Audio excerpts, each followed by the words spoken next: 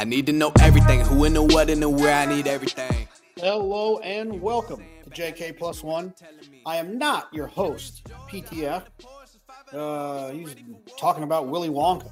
Called me this morning wanting to talk about Willy Wonka, which is fine, but, I thought we had more important things to talk about, but he wants to talk about Willy Wonka. That's what we'll talk about. I am your host, Jonathan Kinchin.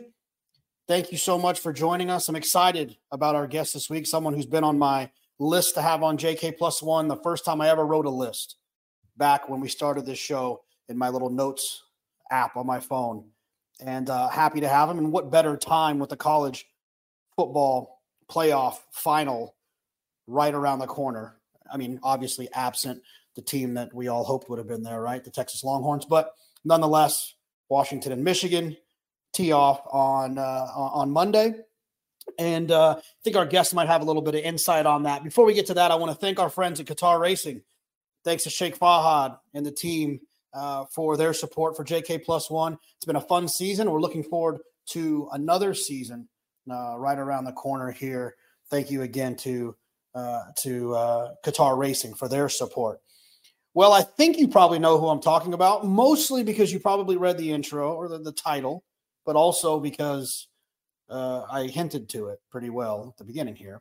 Chris Fallica, the Bear from College Gameday, also from the big college football Saturday, whatever it's called on Fox Sports, part of the Fox family. He was also, I was lucky enough to sit next to him during the Belmont coverage, and looking forward to doing that again, and looking forward to hopefully getting Bear up to Saratoga a little bit more often. We have a really fun conversation just about betting, about stats, which he's been so famous for with his contributions in the college football world, and soccer and tennis and golf and horse racing as well. And it's a fun conversation about that, a fun conversation about betting, the betting menu in general, and racing, and some other ideas. And then, of course, I get some opinions from Bear as it pertains to the championship game on Monday night. Well, enough of me. Let's get to our guest. Bear, what's going on? No, not much, JK. Long time. Last time I saw you, we were sitting out by the paddock in early June at the Belmont Stakes, doing little Belmont preview show. So unfortunately, it's been a while, but hopefully that'll change in the near future here. Yeah, how was that for you? Did you? I mean, I know a lot of. We'll talk about your career, and it's been a lot of college football. I think from where you really got your notoriety. I know racing's loved the fact that you've been a fan because of your popularity through college football and betting. But how was your Belmont experience being on air? It was great. I mean, I had done some stuff with ESPN when ESPN had the Triple Crown, and I remember doing Sports Center hits from when American Pharaoh had won the Triple Crown, and we did some stuff from there. So I had covered it in that sense from already, but it was much different this year because it was the entire preview show. It was the first time. It was my first on-air appearance for Fox at any shows. It was kind of cool to be home on Long Island for that, and just unfortunately, but we had a card that had like 14 races and 11 favorites or something like that. So it wasn't exactly the best card for you or me with all the chalk winning, but it was fun to be out there and kick around ideas and just kind of. It was funny story was at the college football seminar, which was a couple of months after Belmont. They did a little welcome video. Welcome the Mark Ingram to Big Noon Kickoff. Let's welcome whomever else to the football coverage. And here's and they put together a little video of all let's welcome blah blah blah. Let's welcome the Bear to college. Here's a little bit of what the Bears going to offer to Big Noon Kickoff this year. And it was a little like synopsis of all of my Belmont picks. And yeah, I'm against the favorite here, and it wins again. So it was like just kind of making fun of all the price plays that I had and the favorite winning. So it was funny to have a little be the butt of the inside joke there at the college pro football meeting. that we had out at Fox during the summer. But no, it was great. It was a lot of fun. And I think as the year went on, certainly I got more and more comfortable with the new personalities and the new producers that I was dealing with after being around the same bunch of people for a long, long time at ESPN. So yeah, it was fun. So, look, I was I love a college game day. I was a huge college game day fan and would always, tune in. And, as I got a little bit older, my Saturday mornings got a little bit busier with child and all of that stuff. But, it was a religious thing back when I was in college and even just outside of college when I was coaching and waking up on Saturday mornings and getting to watch. What was that journey like? I know you started off behind the scenes, but how did you end up in front of the camera? Yeah, it was kind of a long time coming.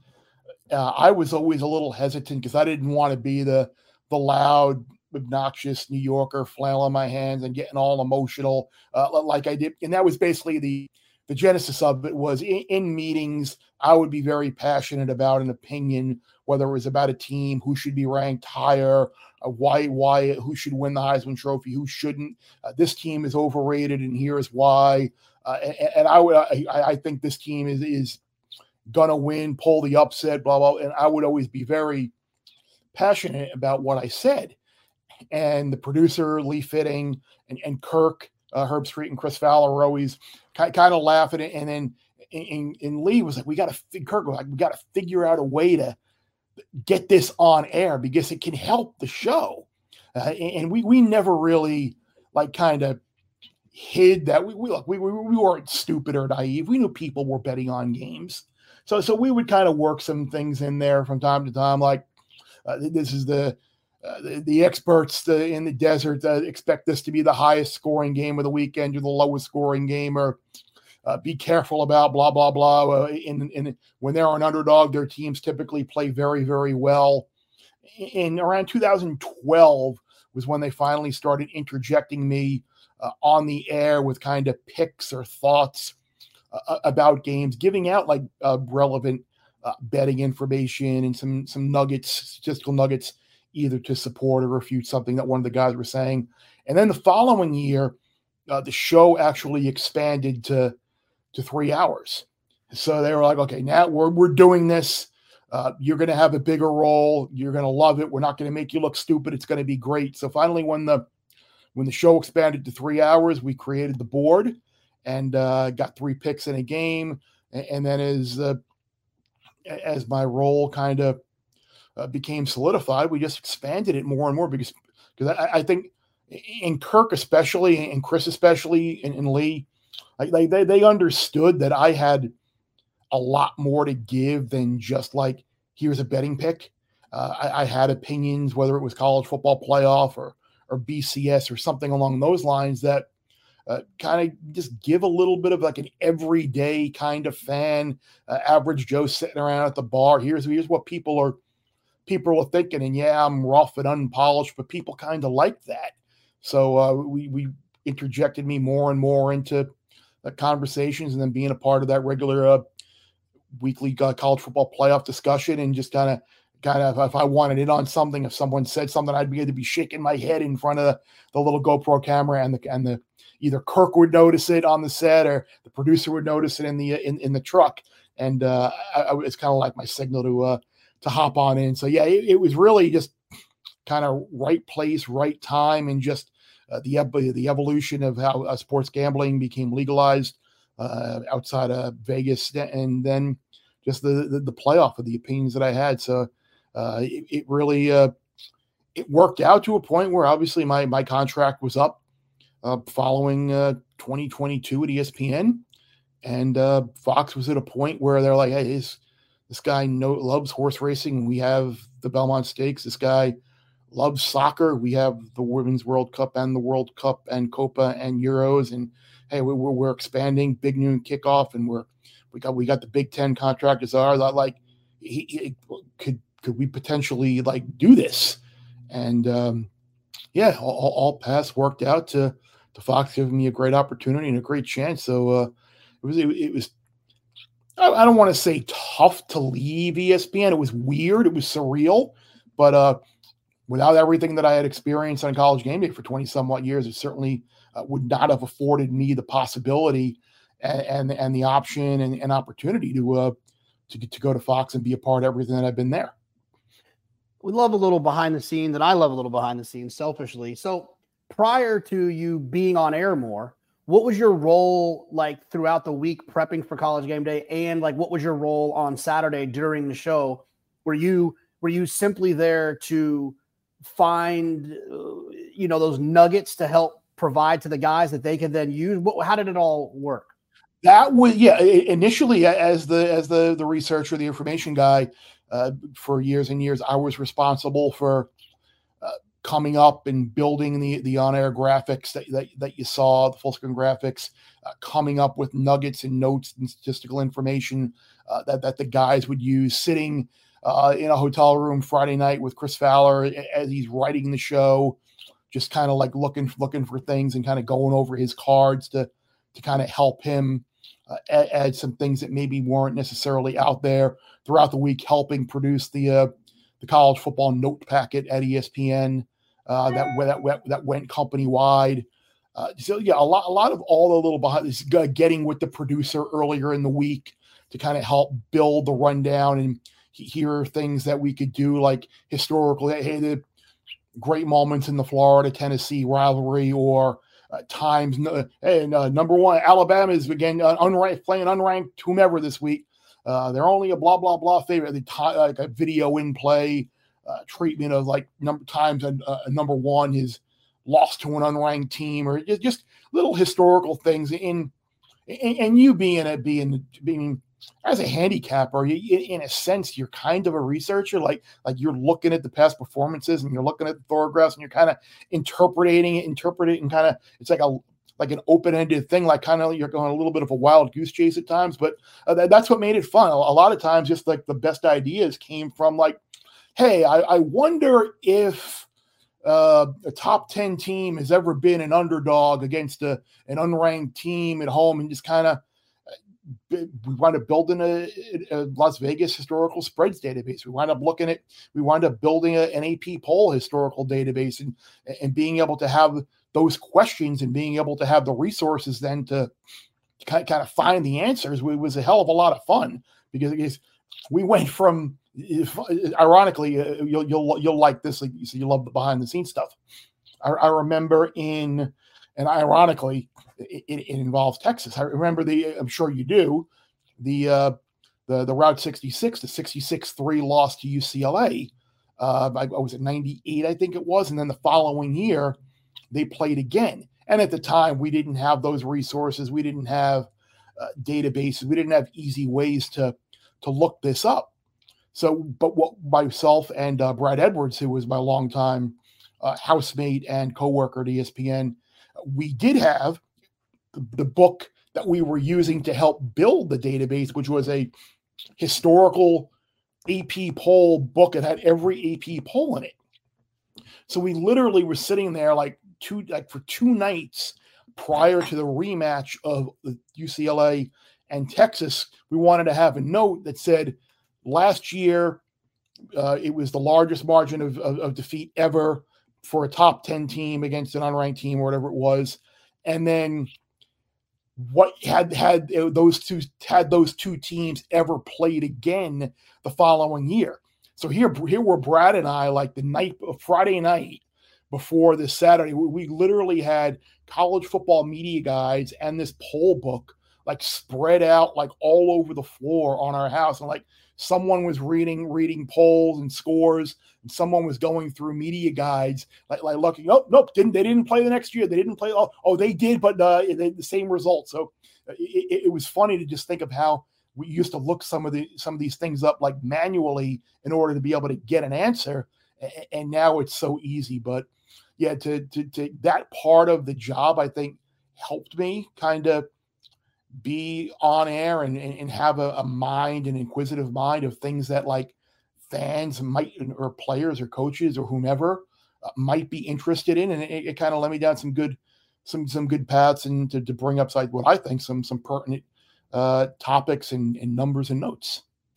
It's funny you talk about stats, and we'll get to your genesis your origin story as it was for horse racing. But I'm kind of the belief is on air now. I've kind of stopped with the Todd Pletcher is 10 for 20 with first time starters adding blinkers in the last 2 years, because to me, those situations, those stats are so nuanced. There's so many scenarios that go into it that I think it doesn't always tell the full picture. And I feel the same way in sports where, the one I hate the most is like the historical one, like where like UCLA is 15-3 when they play Texas. Like what happened in 98 means absolutely nothing for Saturday. So where are you when it comes to the stats, and how do you look at stats when it comes to wagering, to your wagering opinions? How much does that influence horse racing, soccer, whatever? I think it influences a little bit, whereas like I won't necessarily play something because it's but I will think about it and maybe factor that in. Like if there are other like matchup related notes and matchup related situations where you've got a really good pass defense going up against a team that kind of struggles to not only throw but run the ball. Like there are matchups within a game that can kind of lead you to a side. And then if there's a little, hey, team A against team B, you look at the last 5 years and kind of keep it recently with the direction of the programs. Like if you get supporting stuff, that certainly helps. But what I have found, especially in college football, is that a lot of the bettor related gambling related notes tend to be two things.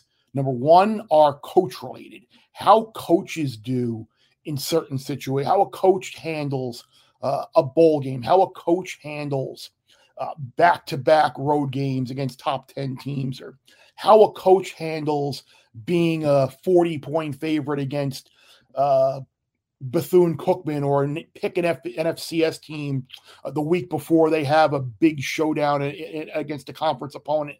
Like that those numbers seem to really yield some very powerful angles and some very powerful things where either you're really good in this situation or you're really bad in this situation. So those I love. I think those matter a lot. I think another thing that matters a lot are situations. And by that, I mean, not just like, oh yeah, they're playing a night game away from home, or they're playing a day game. Like, no, what I mean is I like taking a ranked team, or maybe they're playing an unranked team, and just like those instances where you get like an unranked team favored over a ranked team, or like a team like 20th or lower favored over a top 10 team. While the teams are different throughout the years, the situation and the type of team are the same. So I think there is historical and handicapping value to say, hey, seeing in the college football playoff era the last 10 years, there have been 20 instances where we've had a team unranked that has been favored over a top 10 team. And in those 20 games, the unranked team has won 17 of them. Like, that matters to me. Like that tells me that the odds makers clearly have a better idea of this situation than the AP pollsters. And while it's not necessarily Indiana and Michigan from 2014, it's now Iowa and Northwestern or whomever, the situation's still the same while the teams are different. So I love looking for those type of teams, or say like a team that maybe it may have 5 or more losses, or a losing record at this point in the season, favored over an 8 or a 9 win team. Like, it happens probably more often than not in looking at those situations going back, because again, teams are different, but the type of teams are the same. So I think, and there are people certainly that disagree with that think that those type of historical trends don't matter. I just happen to be on the other side and think that they do. How do you apply that to do you apply that same kind of thought and theory? I was trying to think in my brain to like a racing situation, right? Like a winner of the winner of that final Derby prep or whatever that is, double digits, or things of that nature. Have you ever kind of, is there anything that pops in your head that? Yeah, that's actually a great analogy. And you take it both ways. And I think maybe the best way is to look at beaten favorites, or a horse that's 5 or 2 shorter for a bunch of different races, and maybe they continually get beat on the Derby trail, but they're running second, they're running third. Maybe they got enough points to get into there, or maybe they don't have enough points to get in. And then maybe they're sitting there Preakness or Belmont Day, and they're like 12, 13, whatever to one. And it's like, hey, this horse was highly thought of, all because, and you can go back and watch the race and be like, yeah, he didn't win this race, but traffic in front of him, or he was pinned in on the rail, couldn't get out, was drawn out wide and had a wide trip around and still fit in. Like, there are little nuances within all of those races that there was probably a reason why the horse was 2-1 and got beat, or 8-5 and got beaten and didn't make the Derby. Then you come back and you're looking at a situation. Was it a cloud computing, right? For Chad, like he didn't make the Derby that 1 year, and there he was Preakness Day, right? And he was 11-1 or so. Wound up with Bernardini, another one that didn't make the Derby for whatever reason. And then there they were. Here he was 12-1 on Preakness Day, and obviously the tragedy with Barbaro in that race. But a lot of times people will see just, okay, beaten favorite, horse didn't win, and kind of, yeah, the horse doesn't like to win, but there's always a little bit of a reason behind it. So I think that's probably the best little parallel I could make in terms of like a historical kind of, like, maybe the horse is different, but the situation kind of remains the same. There's 2 stats that like I've always wished I had, and they don't. I mean, I'm sure they exist somewhere, but when it comes to football, there's a stat that I've always wished I've had in the NFL and in college, and then I'll tell you my racing one as well. In college and football, college and NFL, I always wish that there was a way to get I want to get play callers records against the spread against other play callers, right? So like, I want to know what like Monken is against as a play caller against a Nick Saban discipled defense, right? Mm-hmm. That's great. I love that idea. Just because I think that like that's where, and then a guy that was a coordinator at Alabama who now is at Vanderbilt, who was 27-3 against a Kirby Smart coordinated defense or something. Like I want to know those things. I think that there's something there with the play callers matching up against each other. That's a fantastic idea, because I think a lot of times like that's, I mean, not to be like, oh, Nick Saban versus his disciples, but I mean that note was out there, but to actually have and like there are certain columns and stories and articles that I have seen, like the weeks of certain games, like Chip Kelly's offenses against whomever his defense, like they tend to have a great run, or Mark D'Antonio's defenses versus Jim Harbaugh's offenses. I mean, like the defenses have kind of run the day. Like I've seen like some cherry picked examples of that, but I have never really seen like a widespread, all encompassing. But I wonder if that's something that Sports Source Analytics might be able to look into, because I know they have a very thorough, very thorough database, and they do a lot of consulting work with including like assistant coaches and coordinators. So they probably have a very significant list of coordinators and play callers going back a long time. Like, and it would just be up to someone to kind of take the time and go in there and add that to an existing database or creating something on their own. And the way that makes me think about it, right, is like, it's a little bit different, but like when I was coaching in Texas, we were a spread team. You know, we ran a lot of zone stuff. We ran the football. I mean, we were like a spread team that was kind of 50-50, a little bit more like I think Chip Kelly wants to run the football first. He just happens to be spread. But I know that there's when teams had superior interior linemen, they gave us huge problems.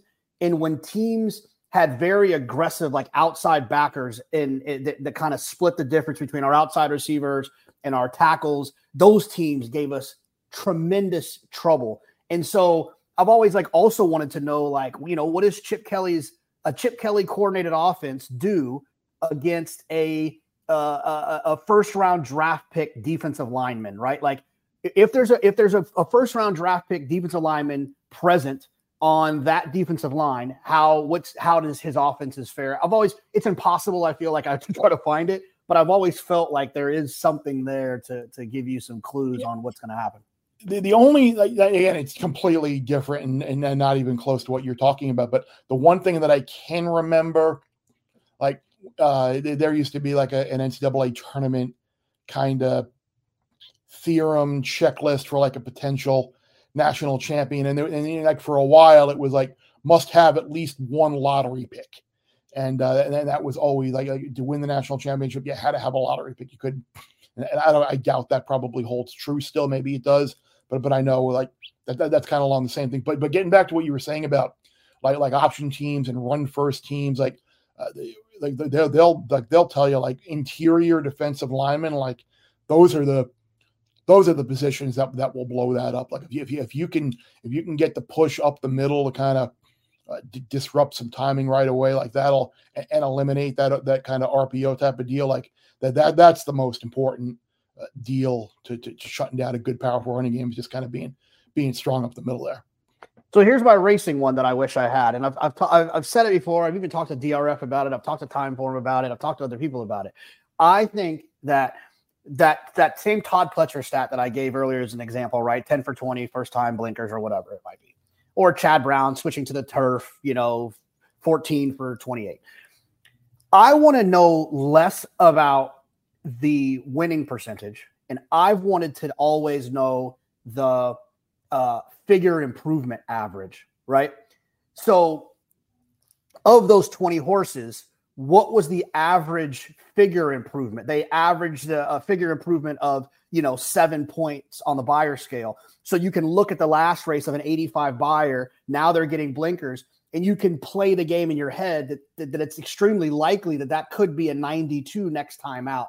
How does that figure in the field that they're now in? Exactly. I've always thought that would be so much more valuable than the fact that they're 50%. That is, yeah. Again, that's adding another layer and drilling it down and mining it to a certain point, and that you could mine it down even further. You could put it into class of race, whether you're looking at a maiden race or a turf race. Distance sprint going a route. You can mine it down to those 20 horses. What are the odds? How many were sent off at 7-2 or better? Where were just things like that to kind of really make it as fine and specific as possible to see if the scenario is played out even before. But I like that idea because all because 10 for 20, add in blinkers. You would assume that would make the horse a contender in the race, but depending on the type of field that they're in, maybe it's not going to improve them enough to really be a contender in that field. So good idea. I like that. Chris, tell me a little bit about racing. How did tell me kind of your first experience and what role it's kind of played in your life, since that first day. I've been following racing for as long as I can remember. I can remember the Belmont Stakes, going with my dad to go see Conquistador Cielo win the Belmont when Woody Stevens was ripping off his consecutive Belmont streak. Growing up on Long Island out in East Mauritius, we had a quarter horse track named Suffolk Meadows, which was very close by. So we would go there regularly and just kind of hang out for an evening and have fun. My dad's godfather used to write for a racing publication. Have my aunt and uncle used to live kind of close to Roosevelt Raceway, so we would kind of go to the Trotters every now and then as well. So it has always been a part of my life. And obviously going to school in Miami, having the at the time when you had Calder, Gulfstream, and Hialeah was still up and going. Then, like spending a Saturday or a Sunday at the track in South Florida was a great way to kill some time. And you're a college student, and certainly you're not betting the type of money that we're betting now. But hey, I'm just going to put $2 across the board on whomever, or just kind of play an exacta with the 2 or 3 horses. It was fun. It's just a good way to go hang out and be outside. But yeah, it's always been a part of my life, and fortunately, it's turned into a situation where I've become a good. I consider myself a good handicapper. Maybe not the best bettor, but I certainly think I'm a good handicapper, and now being able to parlay that into actually writing some columns and doing things on air, covering a sport that I love and have loved for a long time. Certainly kind of cool to sit back thinking they're going back in 1982. You're watching the Belmont and you're going to a little quarter horse track in Suffolk County as a 12-year-old or whatever, and now here you are in 2024, and you're doing bigger and better things. So, some of your favorite horses that really kind of captivated your attention throughout your time? Yeah, I mean, I always. I mean, I remember Easy Goer, Sunday Silence, and what I loved Sunday Silence, but being the rude, incompassionate Northeast guy. I remember having a big Easy Goer bet in that, for as big as a 16-year-old could have at the time. Dad, could you put $20 or whatever on Easy Goer for me or whatever? I mean, I remember that. I mean, I remember. Loving Bet Twice. And I was always very partial towards him. And then I loved Left Bank. I mean, I know it's a little later on in life, but that horse, I mean, obviously unfortunate ending, getting ill and passing far too early, but the number of different distances that horse could not only compete, but win graded stakes at, was incredible. So I remember Left Bank was a horse that I loved a lot. I remember being at the Jim Dandy one year, and I cannot remember. I think it was the year Sky Mason was in there, and I remember being in the paddock before the race and seeing Strong Hope, and I was like, "Oh my God!" Like just seeing Strong Hope was like the most imposing horse. Like being up close to that horse, I'm like, that horse is winning the race, and I think he was 5 or 6 to 1, and he wound up winning. So Strong Hope is someone who I think is always near and dear to my heart. And another one, and to tie it into like the broadcasting part of it, is Invaluable. I remember in 2006, he had Invaluable and Bernardini in the Classic, and I remember that day, College Game Day, when ESPN and ABC had the Breeders' Cup still, and Chris Fowler was doing the Breeders' Cup, hosting the coverage that day, and we were okay. Let's pick the Breeders' Cup Classic on the air, and I wasn't making picks in 2006 on the air at the time, but Kirk was like, "Who do we like?" And I'm like, "It's Invaluable over Bernardini." He's like, "What? Invaluable over Bernardini?" And then you're not only going to give people the winner, you're going to give them the cold exacta. Invaluable to win, Bernardini to run second. So he goes on the air and he's like, I've heard it right from the horse's mouth over there, the bear. Invaluable to win, Bernardini to finish second, going to give you the exacta. Fast forward later that night, that's exactly what happens. And we were at, I think it was a Texas A&M Oklahoma college football game, and they were doing like the little Sports Center cut-ins, and Brent was calling play-by-play. Brent Musburger was doing the play-by-play for the game, and Kirk was doing the color. Hey, Sports Center now, blah, blah, blah, and college. And Invaluable, the Breeders' Cup Classic champion, Bernardini, previous winner, runs second. And come out of that, and Brent says, you hear Brent with a little bit of a chuckle. I was watching College Game Day earlier today there, laddie, and someone happened to give that exacta out on the air. How'd you come up with that? And Kirk just starts kind of laughing and being coy, and he's like, yeah, a little little birdie named Chris Fallica kind of gave me that and knew who I was, obviously, because I'd worked with them as well. And he's like, very, very sharp handicapper, very good. Well done. So it was just so Invaluable has always had a very soft spot in my heart as well. How did you handle? I would imagine that you've been to some wild ADWs prior. I mean, not ADWs, but simulcast places with ADWs not always being available when it comes to being on the road and needing to kind of get down. How did you handle all that when you're on the road all the time? Fortunately, at the time, there were multiple things. I remember Indianapolis had a very convenient one. I remember being covering the U.S. Open at Marion, and I was down there the that day, before we went on the air, and it might have been actually the week prior. I got there Saturday because we're supposed to be there Sunday for the week leading up to the U.S. Open. So I was like, I'm just going to go down there Saturday. My wife is down there, and I'm just going to spend the day.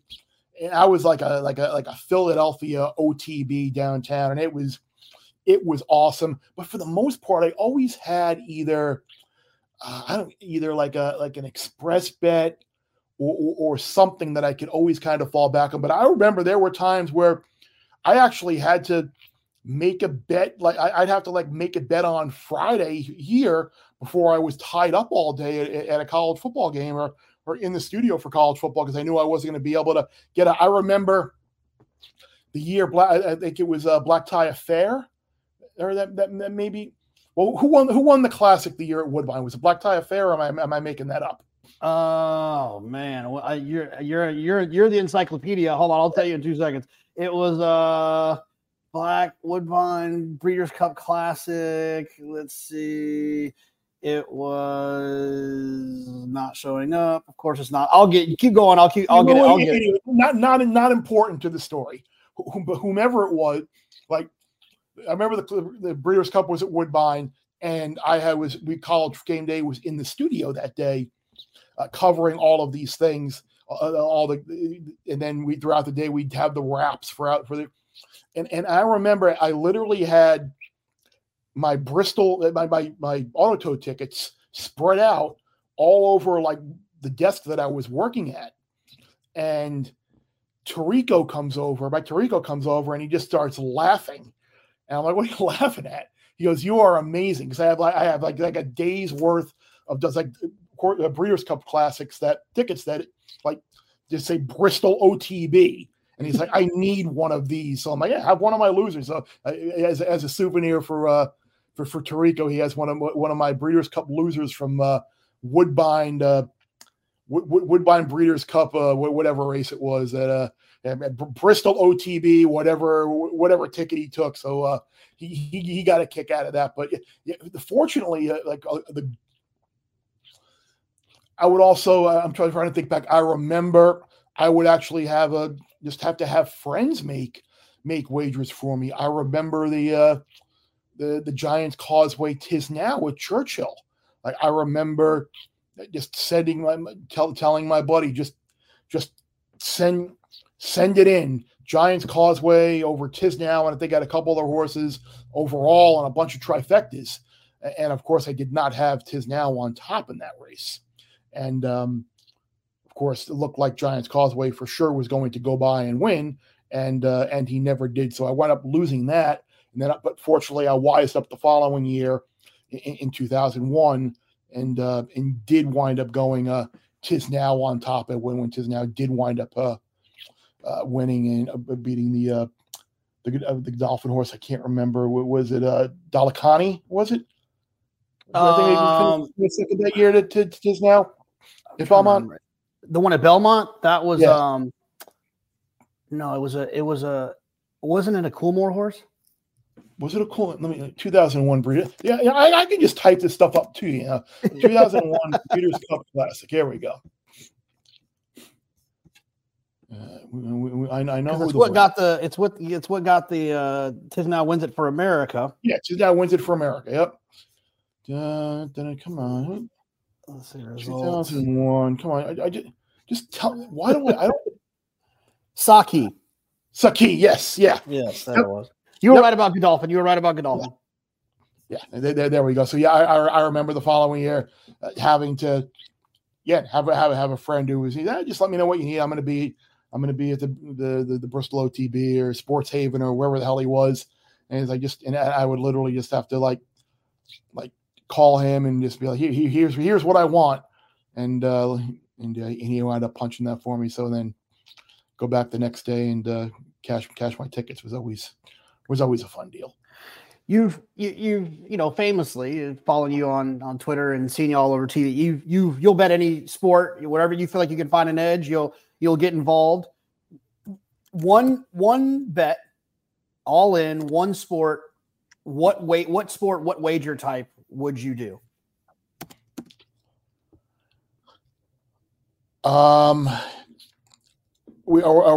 Is price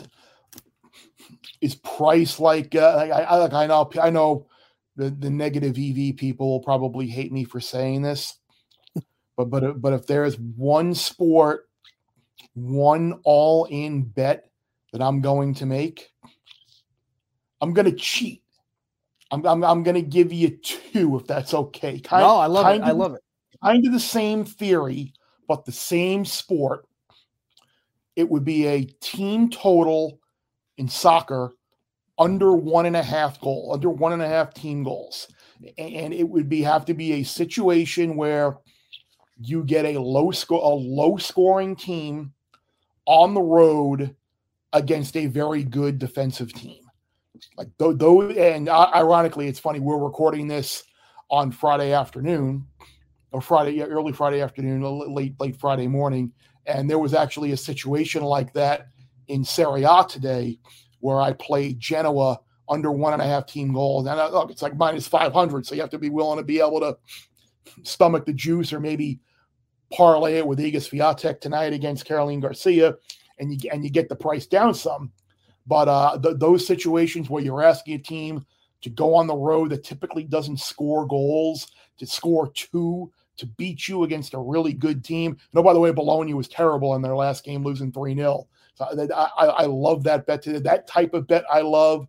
And then a high-stakes soccer game, whether it's Champions League, World Cup knockout, first group stage game, under 2.5. People always expect goals, but especially in a World Cup, you do not want to put yourself behind in terms of goal differential early on. And the same used to apply for like the first leg of like the Champions League knockout rounds where like the road goals mattered. Like you would not want to like be giving up road goals. So like the team that was the team that was home would really bunker down and just lock it up and not allow the road team to score. So yeah, under 2.5 and a high stakes. Like look at the Champions League final from last year. And I can remember because that was Belmont Day. And I can remember being there that morning, and it was the same day as like I think it's the French Open women's final as well. And Manchester City's been scoring left. They're blowing people out, and they're playing Inter Milan, who had a very good midfield. And if you go back and look at a lot of these Champions League finals lately, they're all 1-0, extra time, 2-0. They're not high scoring, flashy games. And like the game, I think, was scoreless until like nearly the 80th minute or so before Manchester City finally scored and won. So again, give me a good soccer under in a high stake match or a team total under 1.5 in the perfect situation. Yeah, that's funny because I've during big events I've participated in some soccer, and I know it sounds silly, but I'm being serious. I used to play FIFA all the time. Like I was a huge FIFA guy, and I think when you play FIFA that much, you start paying attention and knowing who's good and knowing who's not, and having a feel for it. And so, occasionally on big events, I'll play some soccer. And I agree. I think unders in all sports in general are typically underappreciated.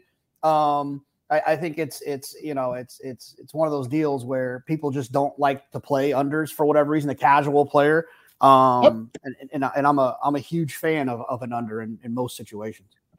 And you say that, and I think the underlying root cause of that is people like to bet on things that they want to see happen, whether that's goals, whether that's high scoring games in an NFL or a college football game. People don't want to sit there and see a 13-10 defensive battle in a national championship college football game. They don't want to see a 0-0 soccer match that's going to added time in a World Cup final. People want to see goals. They want to see points. They want excitement. So that's why they tend to lean towards betting the overs. And I think that's why you and I know this, and a lot of very good handicappers. Nigel Seeley was a very good soccer and tennis handicapper as well. Like people know, like the under is typically the sharper side, and more. You're going to get more professional play on the under because people are going to be more inclined to bet the over. You're probably going to get a little bit more value if you do kind of fade the public side, which more often than not is the over. Yeah, I mean, I think in football, to me, the biggest enemy to the under, I would say a backed up turnover, which is just a nasty, nasty thing if you play the under, or a special teams touchdown. Those two are just, I guess, a defensive touchdown too, but a special teams, those two things are just the worst. In soccer, what is it? Penalty kicks? What is it in the soccer? Penalty kick by far. I mean, penalty kicks are awful. And the other thing that is terrible is when, and I actually had this happen the other day in one of these situations where you had a poor scoring team on the road against a better defensive team, and you had the red card pulled out, and they went down a man right before it had score. It was scoreless. There was no action in the game whatsoever. The handicap was right, 0-0, 40-something minute, red card, literally stoppage time of the first half. They score. So I'm like sitting there, team total under 1.5. I'm like, all right, do I cash out at a loss right now? I'm like, no, you know what? Let me see if I can get this through another couple of minutes or so. And maybe I can get a better cash out option. So, of course, what happens? Didn't even make it 2 minutes into the second half. Another goal, 2-0, and that wound up being the final. So it was like literally I couldn't get a little more time to maybe get a better cash out or let it ride a little bit more. But yeah, when you get a penalty kick, or that may be a little shady, or you get a red card, like that's the so frustrating. So you'll take 1 to 5 in soccer. Will you take 1 to 5 in horse racing? In a pick 4 or pick 5, yes, I'll press a leg.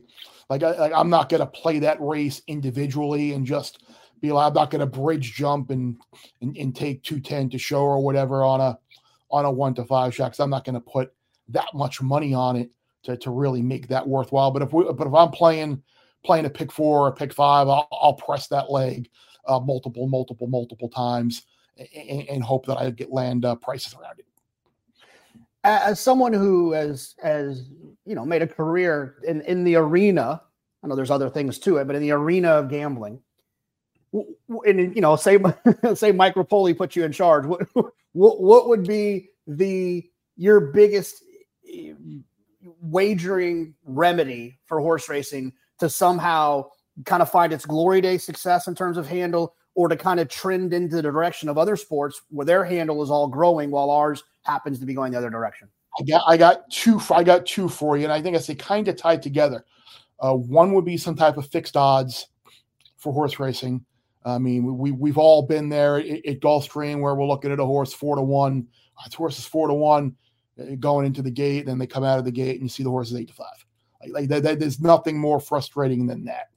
And I guess why I say they're tied together is, who wouldn't want to be able to parlay the winner of the stakes race Sunday at Gulfstream or Oaklawn or wherever into the the Washington-Michigan game on Monday night. I want to take Michigan to win the college football championship with whomever to win the Pegasus. We'll use it. The Pegasus winner parlayed with the 49ers to win the Super Bowl. I think, and as a sports bettor, that's something that I think would really give horse racing a lot more exposure. Like you'd be getting sports bettors to kind of like, oh, but there's a big horse race this week. Is there someone in that race that either is a favorite that maybe can't lose or has a really good chance to win that I could parlay with this underdog that I like in college football this weekend? Or is there a price horse in this stakes race that I can parlay with Alabama to beat whomever, or Georgia to beat whomever? Like when you can get those type of bets involved where you're getting kind of, and that's one of the things that I love to do when I go out to Vegas, and now I can do it on DraftKings and FanDuel. They allow it, are those cross-sport parlays where you can parlay the winner of the Super Bowl with the winner of the college football playoff, with the winner of the Australian Open, with the winner of the Premier League, and those things with the winner of the Masters. Like those things have massive payouts, and you're getting for minimal amount of money. Like I had a ticket that, like last year or 2 years ago, I was alive after Justin Thomas had that comeback at the PGA. I'm on a cruise, and I wake up Monday morning and like not thinking I had a chance to win. And I'm like, what the hell happened? I see Justin Thomas won the PGA, and I had that tied into Liverpool to win the Champions League. And it was like a $30 bet that was going to yield like $40,000. And like, those are the type of bets that I think people would love to make. Now, you may not necessarily get that type of payout well into five figures on just like a 2 or 3 leg type of deal where I'm going to play the Breeders' Cup winner, Classic winner with the Breeders' Cup Distaff winner with Georgia against Tennessee or whomever. Like, but still, you're looking. The more you accumulate in those parlay legs, the better payoff you're going to get. Yeah, it's crazy. That sounds so much fun. Like, and here's the thing too, is like, I'm even a believer that, like, I'm a believer in two things. One, I understand, not to go down this rabbit hole, but like, I understand the horsemen's, I don't fully understand their perspective, but I understand the fact that they feel like in order for fixed odds to work, the takeout has to be significantly lower. It just won't work. Ask the roulette wager out in California. The takeout has to be lower in order for it to work. And I understand that the horsemen fear that all of the win pool money will then go to this fixed odds situation, and then they're not going to have their purse accounts as high as they need to have them. And I think that that's a very narrow way to look at it for a couple of reasons. One is that, a bigger piece of the pie, a bigger pie equals their piece being larger. It's going to make up for it if you have people that are parlaying Michigan and the race in the 7th at Aqueduct tomorrow. Like, it's going to make more people pay attention. Now, even if they have a problem with that, then my argument would be two things. The first one would be, then just do it for big races where the pools are big enough anyways that someone taking their $1,000 wager and putting it into a fixed odds situation where you're only getting a 5% takeout is not going to hurt your feelings as much as it's happening in all of these situations versus the 15% takeout that you're getting. That's the one thing. The second thing. Go ahead. I'm sorry. Go ahead. No, you got it. No, I was going to say, I'm sitting here thinking about that. Like, look at those the Super Bowl prop bets that you have, how creative those things are. You can be even like within like a racing car. You can be like, here is today's wagering menu at Saratoga. Chad Brown will win over under 2.5 races today. Todd Pletcher will win over under 2.5 races today. Irad Ortiz Jr. will win over under 3.5 races today. The largest winning distance will be over under 5.5 lengths. There's so many things that you can do to expand the wagering pool and expand the footprint of horse bettors. Like, and you're making it easier for the new player. I mean, I've gone to the Derby however many years in a row now with Kirk and his friends, and so much of my time is that trying to teach people, how do you read the form? What does this mean? What is that? And that's great. We want the education for the new people to understand what does this mean in the racing form? What does this mean on the thoroughbred sheet? What is this time for? We want people to know that. But at the same time, if you can just kind of introduce them to, hey, a Rad is on, he has 9 mounts today. He's going to be on 5 favorites. His over-under for the day is 3.5 wins.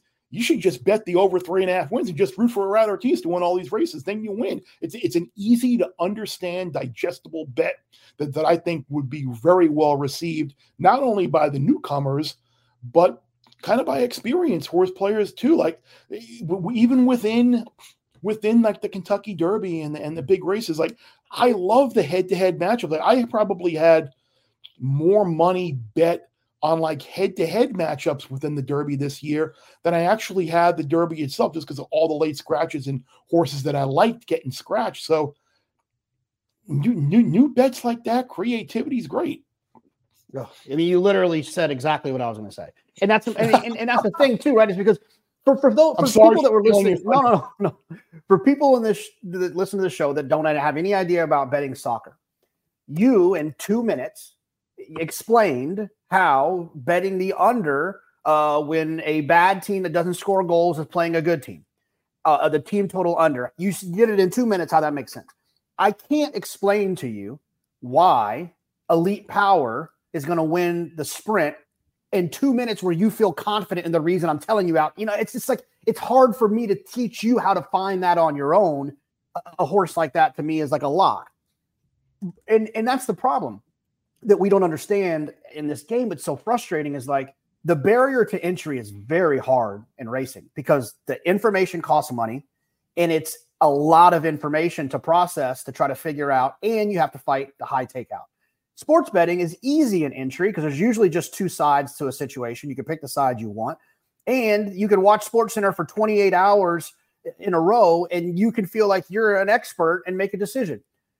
And we don't understand that while we might lose a little bit by some of the money leaving the pari-mutuel pool with the high takeout, going to other situations that have lower takeout, but we're making the game more approachable. The person that you mentioned at Saratoga that comes to Saratoga and I give them exacta wheels to play all day is going to have a better experience just betting IRAD over 3.5 wins. They're going to be confused about the exacta. They're not going to fully understand. They're going to get beat. They're going to lose. They're going to win. They're going to probably break even, if anything. It's just let them enjoy the IRAD thing. And then they'll come back next Saturday. And then they'll come back the Saturday after that.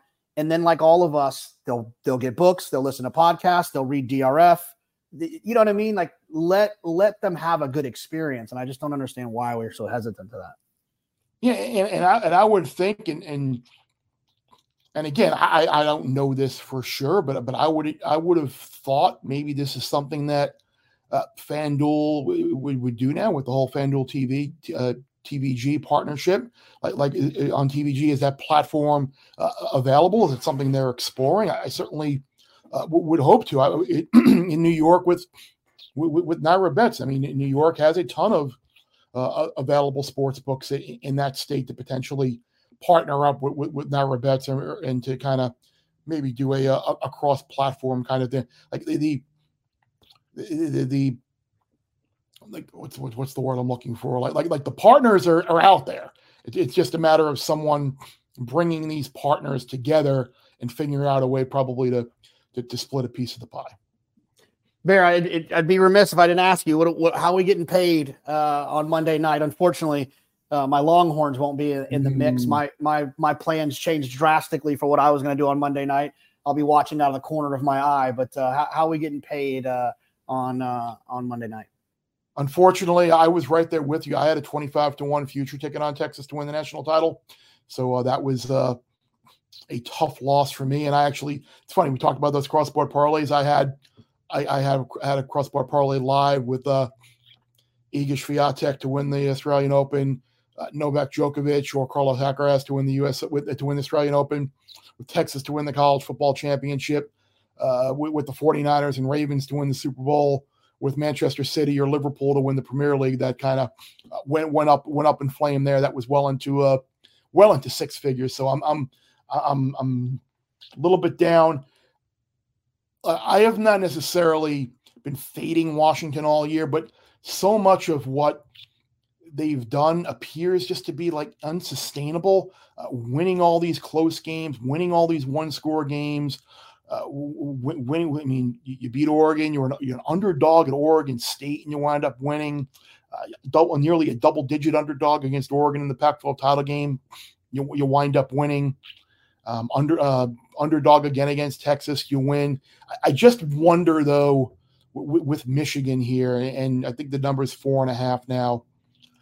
Do they possess basically the type of team that Washington will have trouble with? Now, look, Washington wide receivers catch everything. They're very difficult to defend. But Michael Penix is difficult to sack. But will Michigan be able to play a really good complementary style of football to keep the ball out of Michael Penix's hands? For those who may have seen the Michigan-Penn State game earlier this year, like Michigan in the second half of that game threw with one pass. They basically ran Blake Corum and Donovan Edwards the entire second half because in that instance, they knew Penn State wasn't capable of doing anything offensively, that even if they got stopped, they were going to get Penn State off the field. But here, I think it's a little bit different. If you look at how Washington has given up a bunch of yards on the ground, given up some points, and kind of let Texas back in that game late with a couple of bad mistakes. Texas had success with Baxter Blue running the ball. They just turned it over a couple too many times. Oregon and USC ran the ball at will against Washington. I think Michigan can kind of do that here. So I do think Michigan is going to win. The one play that I like I'd lay the 4.5, whatever you can do. But the play that I do like the most is Michigan minus 3.5 in the second half of the game, because I do think you're going to see Michigan kind of slow bleed this, kind of, I don't want to say bludgeon, but kind of just ultimately wear Washington down, where in the second half, I think they're going to be able to break off a couple of big ones, score some touchdowns, and ultimately pull away. So if you want to play Michigan minus 4.5, you can do that. Michigan minus 3.5 in the second half. And then I have not yet seen a lot of like the props for the game pop up. But if you look and you see like will there be a defensive or special teams touchdown scored in the game bet pop up, I would bet that no. And it probably will be the favored side, and there'll probably be a little bit of juice behind it. But if you look at Michael Penix and J.J. McCarthy's two offenses, they typically don't turn the ball over. So it kind of eliminates a defensive score. Penix typically doesn't get sacked. So that kind of eliminates a strip sack and score. McCarthy, typically, Michigan doesn't allow a ton of sacks either. So that probably eliminates that. Maybe will we get a special teams touchdown? Who knows? But I don't see this as a game where Michigan's going to punt very often. And I don't see this as a game where Washington's defense is going to be able to get a defensive score. And I don't think Penix will turn the ball over a ton. So the two things that I like the most are Michigan minus 3.5 in the second half, and then no non-offensive or defensive team touchdown. Yeah, I mean, it's one of my favorite things is teams that run the football really well. I mean, I know it's probably a little bit obvious, but especially as someone who loves an under and things like that, I think for things not to happen, I think that playing teams when they're teams that run the football are involved, you got to think it's a shortened game. So there's shortened opportunities for there to be a special teams touchdown. There's shortened opportunities for there to be a strip sack. It just happens less because the clock's running all the time when a team is running the football and not throwing incompletions. So I can see I would be hard pressed to like argue too much about anything like under-ish, like anything under-ish type of happening, especially on a big stage like this, because people are going to look at season. You know, a lot of those things are based on season averages. I think that those where the sports books start and then see where the money comes and then they move accordingly. But in a game that handles so much, I think that they'll get players for both sides regardless. So I love those two plays. Chris, I appreciate it. I know it's a busy week for you, and as college football wraps up, and I appreciate you getting on and talking a little bit of horse racing, and I look forward to some fun Fox stuff throughout the year. Hopefully, we'll get you out a little bit more to Saratoga. I know it's leading up to a busy time for you, but hopefully we'll get you out there a little bit more. Yeah, totally. It was such a weird summer for me being in Australia for 5 months that my horse racing wagering took an unfortunate step back in terms of like how much I was betting, me paying attention, especially during the Saratoga Del Mar season. Fortunately, I got dual qualified for the NHC prior to leaving, so that worked out well.